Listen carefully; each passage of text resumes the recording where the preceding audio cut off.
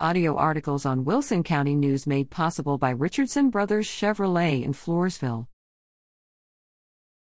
Service industry employees, victims of our two-tier society.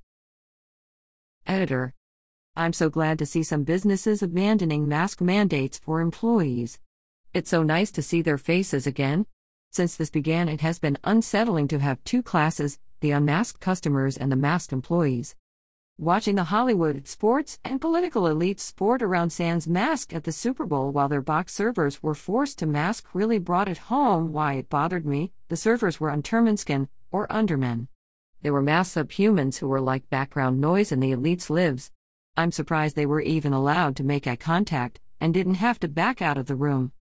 The masks accomplish much the same purpose as the abaya or burqa, to depersonalize and dehumanize, turning women into faceless, anonymous black triangles in the market in Riyadh. I, for one, appreciate those who work in the service industry, and I don't like anything that creates a two-tier society that marginalizes their contributions. Russell Dickerson, Floresville.